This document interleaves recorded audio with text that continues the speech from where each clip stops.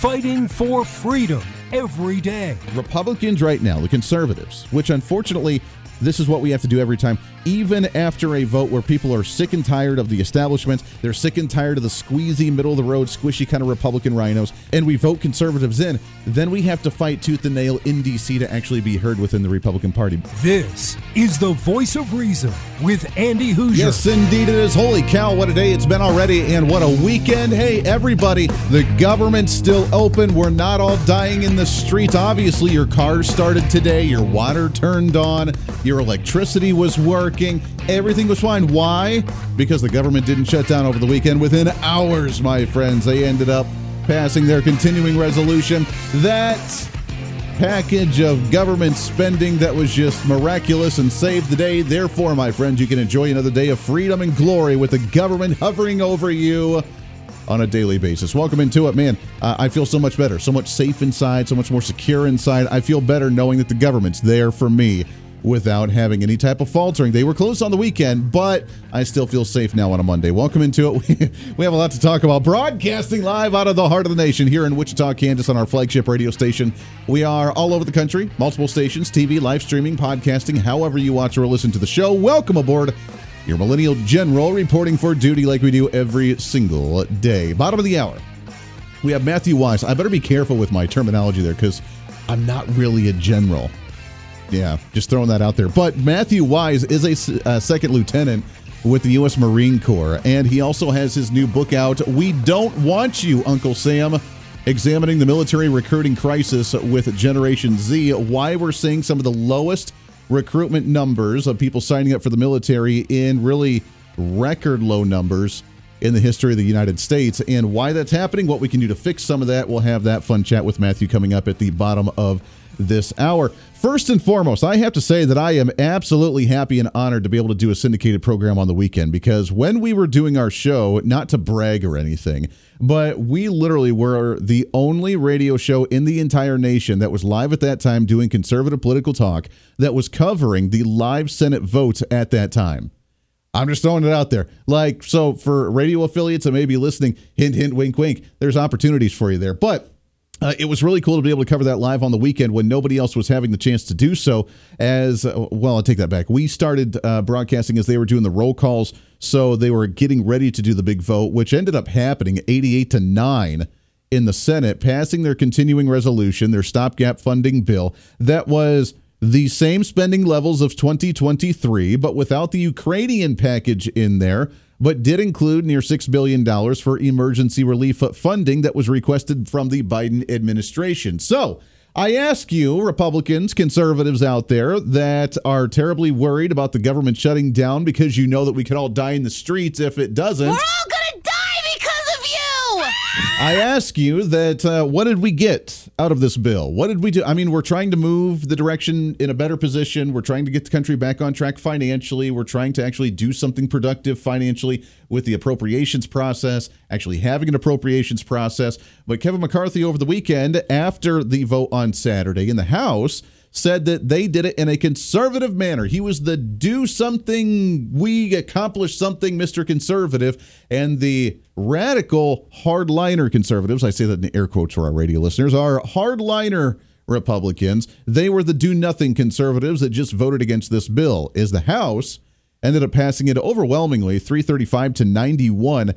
Out of the 91 that didn't vote for the bill, it was one Democrat and 90 Republicans, which is like half of the Republican caucus. Just throwing that out there for those that may be a little slow on the draw here. So Kevin McCarthy, we're going to change things. We're going to start cutting out wasteful spending. We're going to get rid of the wokeness.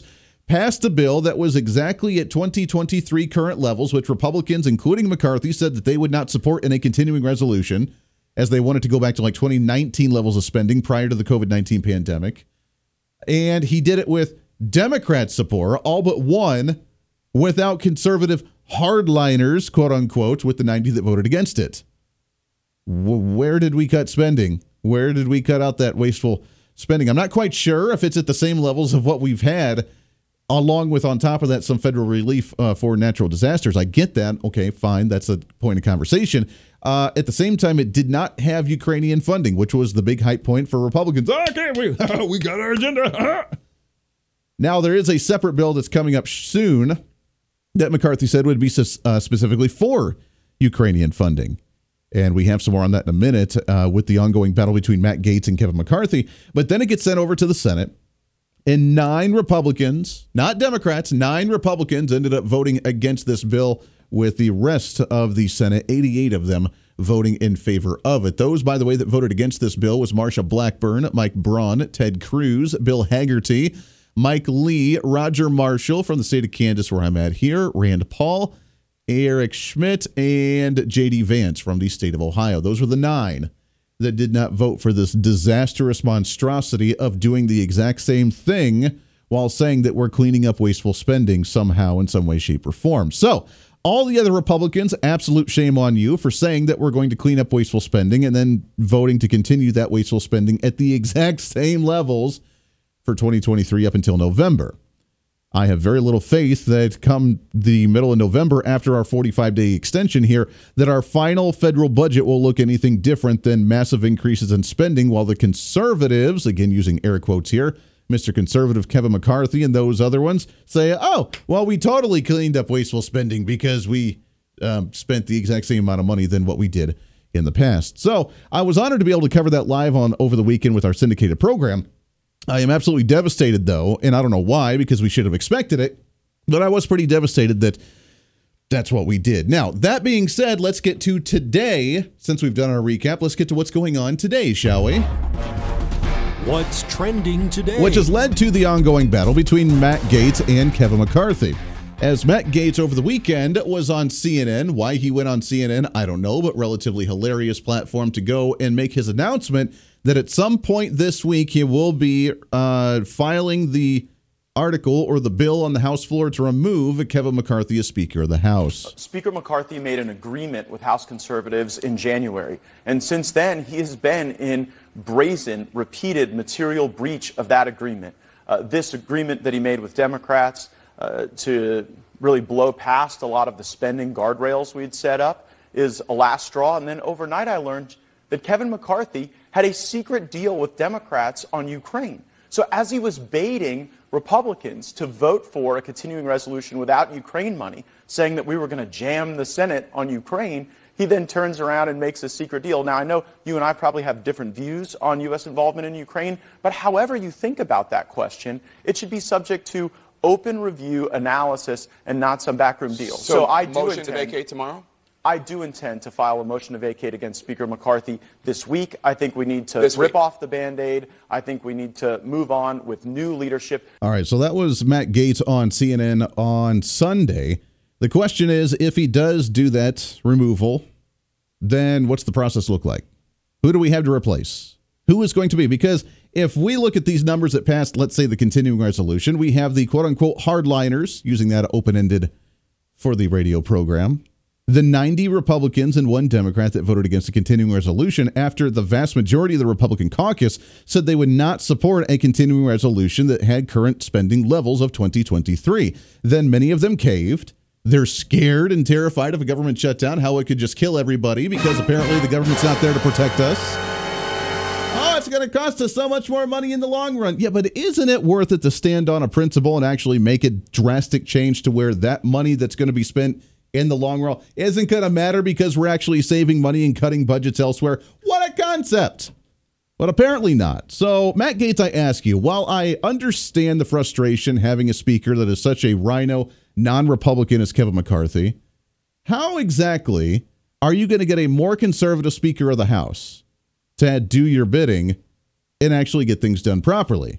Because by the numbers I have here, the conservatives, the Truth Caucus within the Republican Party, is nowhere near enough of the majority in order to pass and vote on a more conservative Speaker of the House. So if you remove Kevin McCarthy, let's just say theoretically this goes through, that all the Republicans come in unison and actually vote him out, along with some Democrats, which Adam Schiff, by the way, has come out and said, oh, yeah, that's probably a good idea. We need a more progressive one out there. Let's go ahead and get out Kevin McCarthy. If you get him out, and here's the pondering moment of the day, will we see a more conservative Speaker of the House, or will we see a more progressive, moderate, liberal Speaker of the House? Because the moderates obviously like to go and partner up with the Democrats. The Democrats obviously recognize the fact that there are moderate Republicans willing to work with them on issues and not the quote-unquote hardline Republicans, the do-nothing conservatives that Kevin McCarthy has accused them of being. So if we work with the Democrats to remove Kevin McCarthy, who would be the actual replacement? You would kind of have to work with Democrats to get a majority to do so, which, by the way, Matt Gaetz even admitted during that interview on CNN on Sunday. Republicans, do you think, will be with you in your motion to vacate? Because obviously, for people at home who don't know, you need 218 votes to get him out of the speakership. You don't have 218 Republican votes. You're going to need Democrats. Let's start with the Republicans. How many Republicans do you have? Well, enough so that when you host this show next week, if Kevin McCarthy is still the Speaker of the House, he will be serving at the pleasure of the Democrats. He will be working for the Democrats. The only way Kevin McCarthy is Speaker of the House at the end of this coming week is if Democrats bail him out. Now, they probably will. I actually think that when you believe in nothing, as Kevin McCarthy does, everything's negotiable. Okay, but and I think he'll cut a deal with the Democrats. Let's be honest here, though, because if you succeed in vacating him, you also will have to make a deal with the Democrats. You also will have to get Democratic votes to kick him out. Absolutely. I will make no deal with Democrats and concede no terms to them. I actually think Democrats should vote against Speaker McCarthy for free. I don't think I should have to deal them so anything. You're not going to cut any deals with him? Absolutely not. And I don't think that any Republicans that share my view on Speaker McCarthy would cut deals with Democrats. All right, I'm starting to recognize and come to the conclusion that Matt Gaetz, while he's just angry at Kevin McCarthy, maybe for a personal vendetta, maybe because he's not conservative enough, I'm realizing that he does not have a long-term plan. Because while I would love to see Kevin McCarthy be booted out as Speaker of the House, exactly who is going to replace, and even when asked on the spot, do you have the Republican votes? Well, we have enough Republican votes to say that if Kevin McCarthy is still Speaker of the House, it's because he's now a Democrat. Which, okay, he already kind of is a progressive Democrat with an R in front of his name. He is a rhino Republican. We all can come to that unison agreement here. But does it do any good to continue to upset the guy who's a rhino moderate Republican to go further to the Democrats than trying to work with him the little bit that we possibly can to maybe schmooze up on him a little bit to actually get him to not attack conservatives, but work a little bit more with them?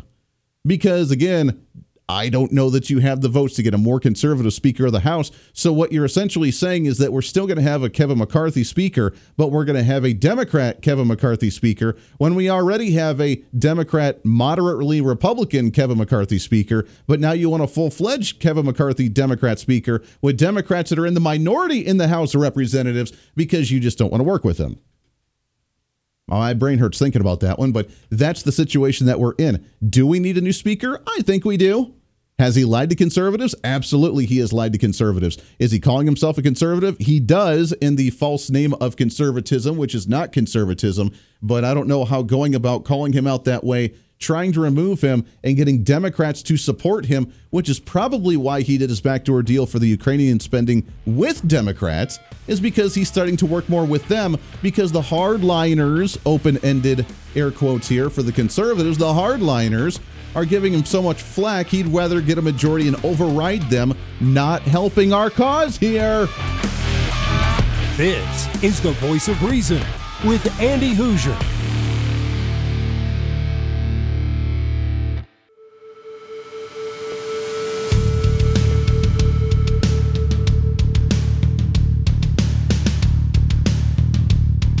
Fighting for freedom every day.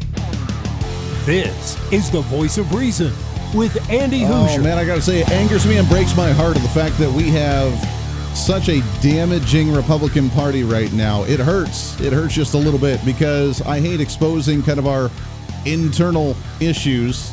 It's good and bad. I mean, we get to expose it because we don't hold any secrets. We're very transparent as a Republican Party, but it makes us look very weak as well. We can't even unite as a Republican Party to choose our leadership. We can't unite to actually say we're going to stand on principle and do something the right way. And we have literal Republicans, and I use that, I guess, in air quotes, like Kevin McCarthy, who are just rhinos, that are saying that they're Mr. Conservative, doing conservative things by getting things done by just doing the same thing as what we've been doing. That doesn't make any sense to me. Conservatism and actually changing things, if we say we're going to cut the budget, cut the damn budget. And I could be wrong, but that means that the number needs to be lower than what it was before. Lower, smaller. The number needs to be down further. I may not have a college degree. I'm not the smartest guy in the world. But if you say you're going to cut spending, that means the spending number needs to go down. That's a very challenging thing. By the way, we wrote more about that with our blog on our newsletter this week. If you missed our newsletter this month, the hell's wrong with you, man? Go to HoosierReason.com. We do have it up on our website. You can read the blog.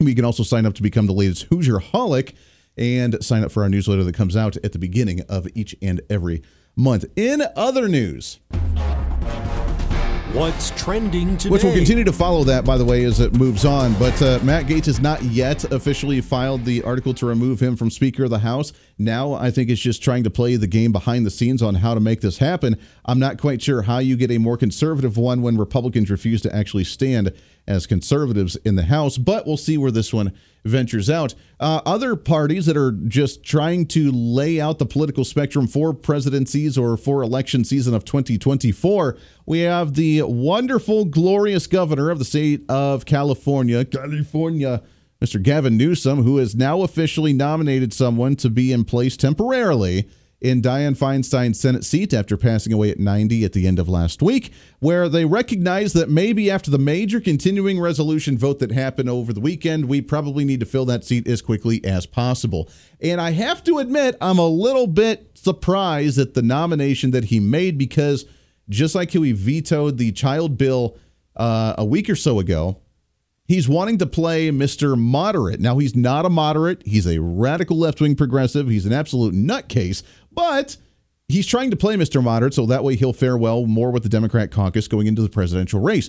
But he nominated, now officially, LaFonza Butler to fill Dianne Feinstein's seat, who is a radical left-wing progressive, but did it because, man, we get to check the identity boxes. She's black, she's a woman, and she's a lesbian. So therefore, she's part of the LGBTQ. Man, the very first ever black lesbian woman to fill a seat in the U.S. Senate, not based on her merits or qualifications or record or whatever she did, but just because she fits those boxes, she has filled that seat. Barbara Lee, the congresswoman out there, must be very happy and proud of the fact that LaFonza, that was the nice gaffe that the media did with the morning news show on NBC News today. Gavin Newsom has appointed a new senator to fill the seat of the late Dianne Feinstein. Alfonza Butler, she's the head of the group Emily's List, which...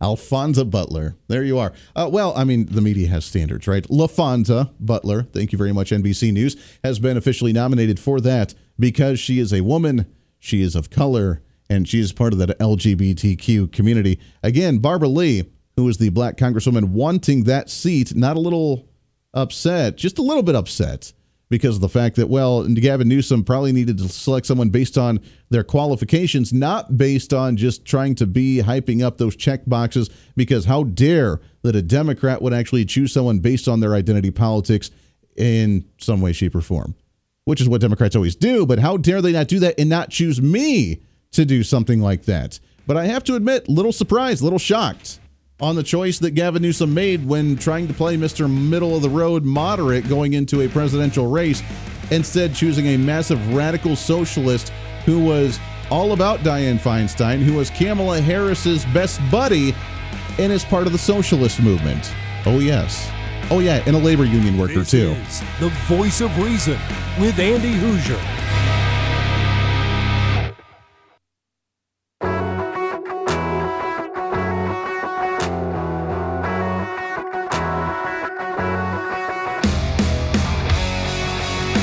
When Reason meets radio.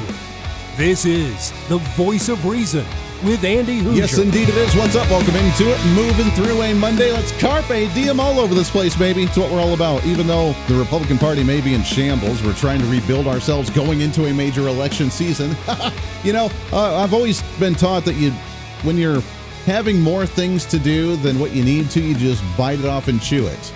If you bite off more than you can chew, then you just chew it until it's done. That's just what you do, and that's what the Republican Party seems to want to do. We want to bicker amongst ourselves. At the same time, we're trying to rebuild ourselves for an election, because that makes all the sense in the world. Welcome back into the program. Trying to cram that 10 pounds of reason into that 5-pound bag. Trying to rebrand the millennial generation, one radio listener at a time, and younger, by the way.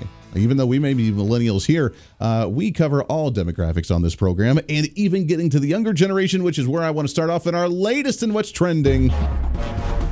What's trending today? As you know, and we've talked about it quite a bit on the program, is that there is a major decline in enrollment for the military. Kind of sad, kind of scary. What do we do about it? But the younger generations overall just not wanting to join the military. And we've seen the military try to respond by lowering standards to get qualified for it, which I don't think is the best thing that we should probably do. So where are we at with these numbers? And what about the next generation, Generation Z, for example, that could be joining the military when we're seeing record low numbers of that generation going into as well? Happy to have on the program, as he is part of that Generation Z right now. He's also a second lieutenant in the U.S. Marine Corps, which means he's a badass, and he's author of the book, We Don't Want You, Uncle Sam, Examining the Military Recruiting Crisis with Generation Z. Happy to have on the program Matthew Weiss. Matt, how are you, my friend?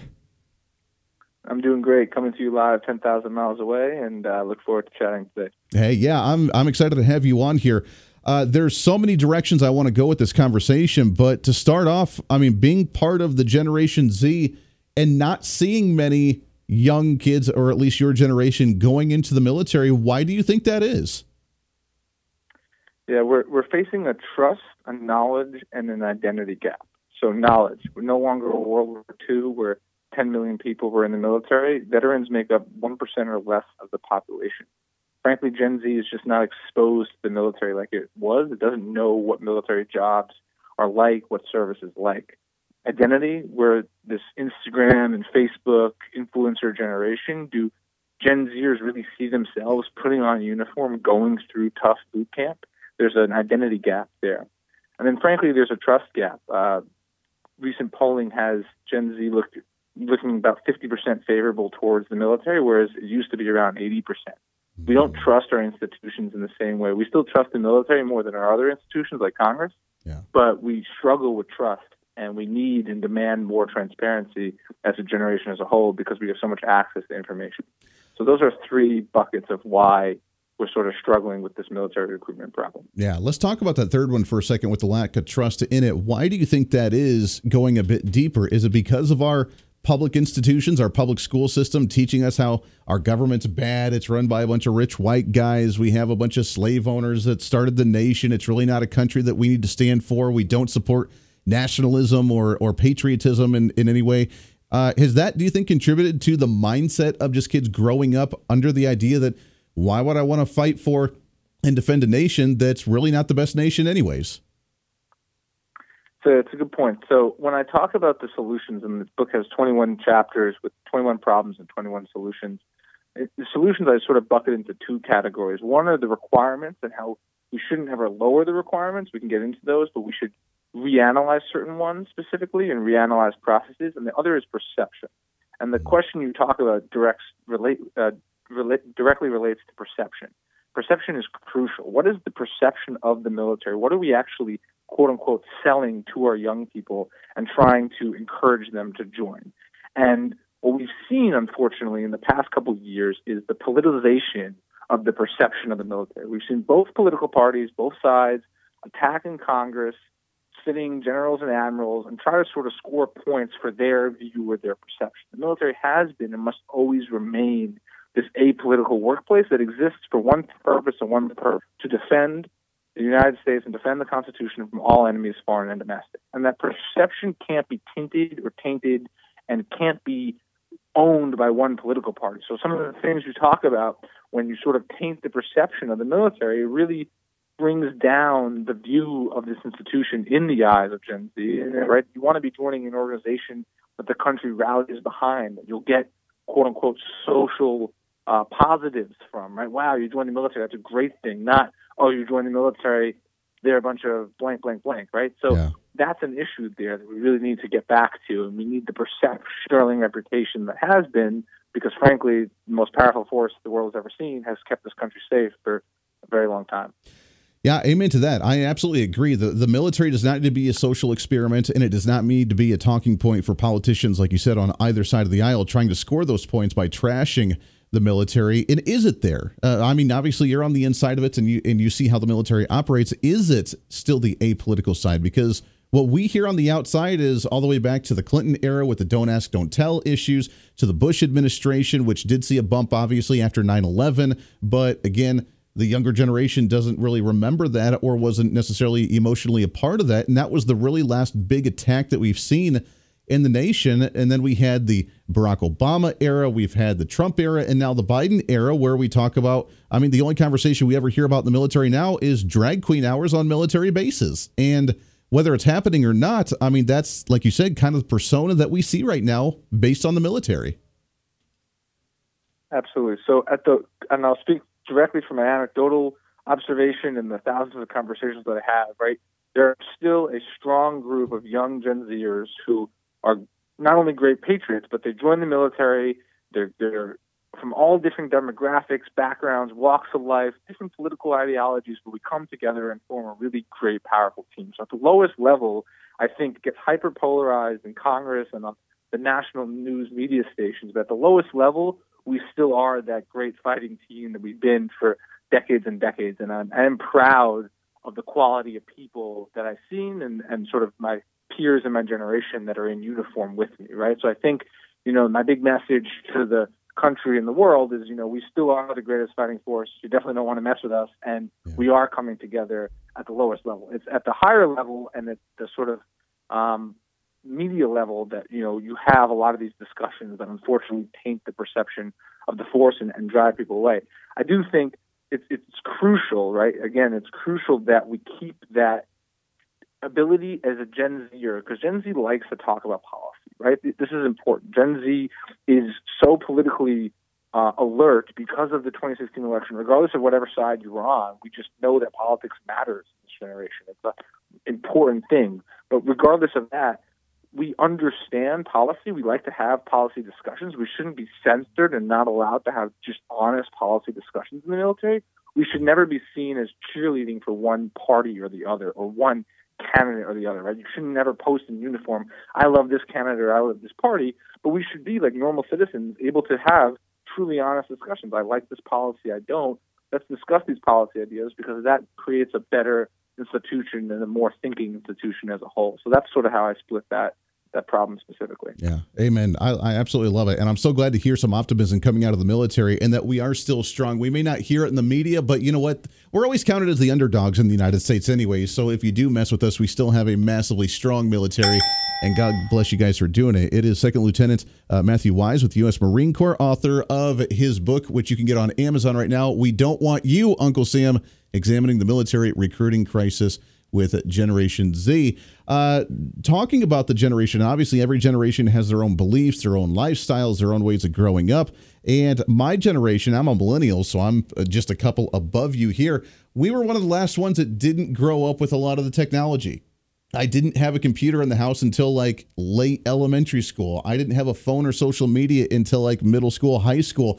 Things were drastically different compared to the younger generations that grow up with the tablet in their face and video games constantly. Do you think that mindset as well culturally has affected the number of people that are wanting to join into the military and be more physically active like that?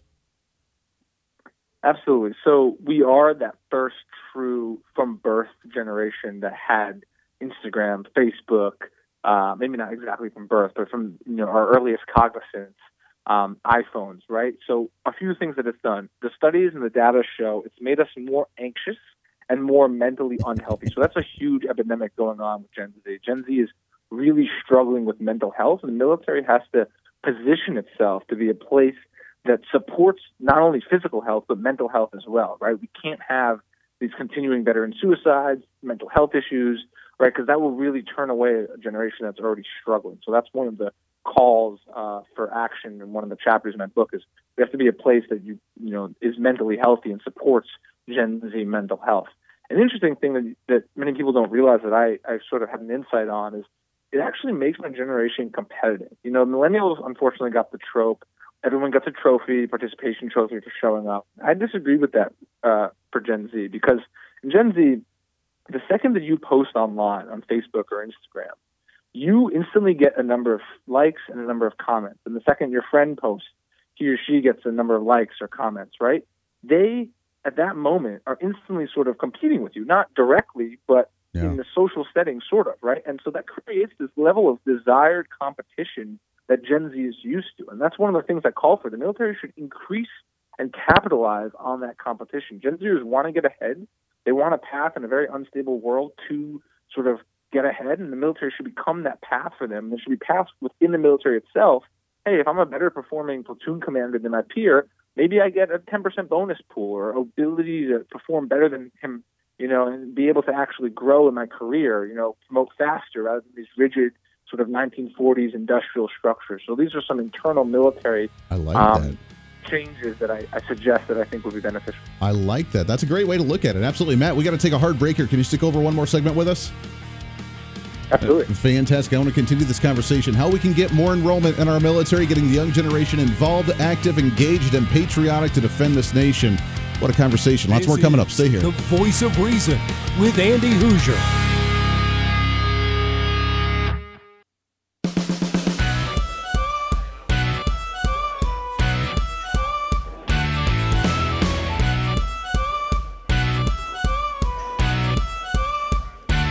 Fighting for freedom every day. The Voice of Reason with Andy Hoosier. Freedom, reason, common sense, truth. That's what it's all about here on the program. Last few minutes of the show for a Monday. Welcome back into it. We are hanging out with 2nd Lieutenant Matthew Weiss with the U.S. Marine Corps, author of the book We Don't Want You, Uncle Sam, examining the military recruiting crisis with Generation Z, trying to figure out why we're seeing such record low recruitment numbers for the new generation and how to get them involved. And Matt, as we're looking at the crises, and every generation has one event that's always stuck with them, whether it's a war. Again, mine was 9/11. I remember that one very vividly, was September 11th in the attack. And every time that there's a major attack on the U.S. or anytime there's a need for a potential war or preventing it or defending the nation, there's always a massive spike for the next generation to rise up to meet that challenge and to dominate, which is why the U.S. has been the superpower in the world really since we got started. For your generation, have you guys had one? Has there been that issue that you think has driven them, or is that why you think maybe there is a lack? And if there is a crisis of something, God forbid, that did happen here relatively soon, do you think that that would massively turn it around with a record number of people wanting to sign up for the military? Yes, if you look at my generation's timeline, we're the first that doesn't remember or wasn't alive for 9/11. So you're absolutely right. We don't have that sort of impetus. We had the great financial crisis, the divisive 2016 election, regardless of whichever side you were on, and the COVID pandemic interrupting our childhood or sort of high school and middle school development. So those are our three events. I do think, though, militarily, we will rally around the flag. We will stand up. Gen Z is strong enough to come together. The point is we don't want to be caught flat-footed in the military perspective where all of a sudden now we're rushing a bunch of people in who are unskilled. I mean, you ask the Ukrainians if they like to have 100,000 people that are trained before their war broke out. I think the answer would be yes. And the same thing goes with us. We want as many people that have these skills as possible and the best people in uniform as possible to prevent anything and act as a deterrence, not as a reactionary policing force. Yeah, I completely agree. You had mentioned earlier about some of the obstacles that your generation has and some of the things the military has tried to do, which is trying to lower standards for recruitment to make it easier for some to come in, and the focus on mental health, which has been a relatively new conversation for the military because of the awareness of the 22 on average suicides from military vets that we see every day in the nation. And if we're going in with potential mental health issues before we see combat, what's the mental health going to look like going into there and then coming back after combat? Do you think the military is doing a good enough job right now of not only focusing on mental health issues, but maybe the physical abilities as well, and whatever it needs to try and get some of these kids and some of the young generations back on track in order to be, like you said, not flat-footed and actually able to jump into action if need be? So with regards to the actual requirements, we don't ever want to lower standards and make less able people join our forces. We want actually better people. We need to analyze some of these requirements, though, and determine, are they correct for the job? For example, if you're a combat diver, yes, you're going to have to be top-tip physical shape. You should probably have no major injuries or anything outlined. If you're going to be a supply clerk, which is an extremely essential job in the military, do you have to have the same level of physical ability going in? And again, that's where you have to sort of actually do the work, go through specific jobs, go through the specific data and determine and make, descriptive and actual specific analysis, broad stroke approach that often happens in large government bureaucracy like we see. So that's what I mean by the actual requirement analysis. You're not necessarily lowering the standard, but you're taking a finer tool to it and analyzing in that way. I think we are doing a better job talking about mental health. There's a lot of work that needs to be done.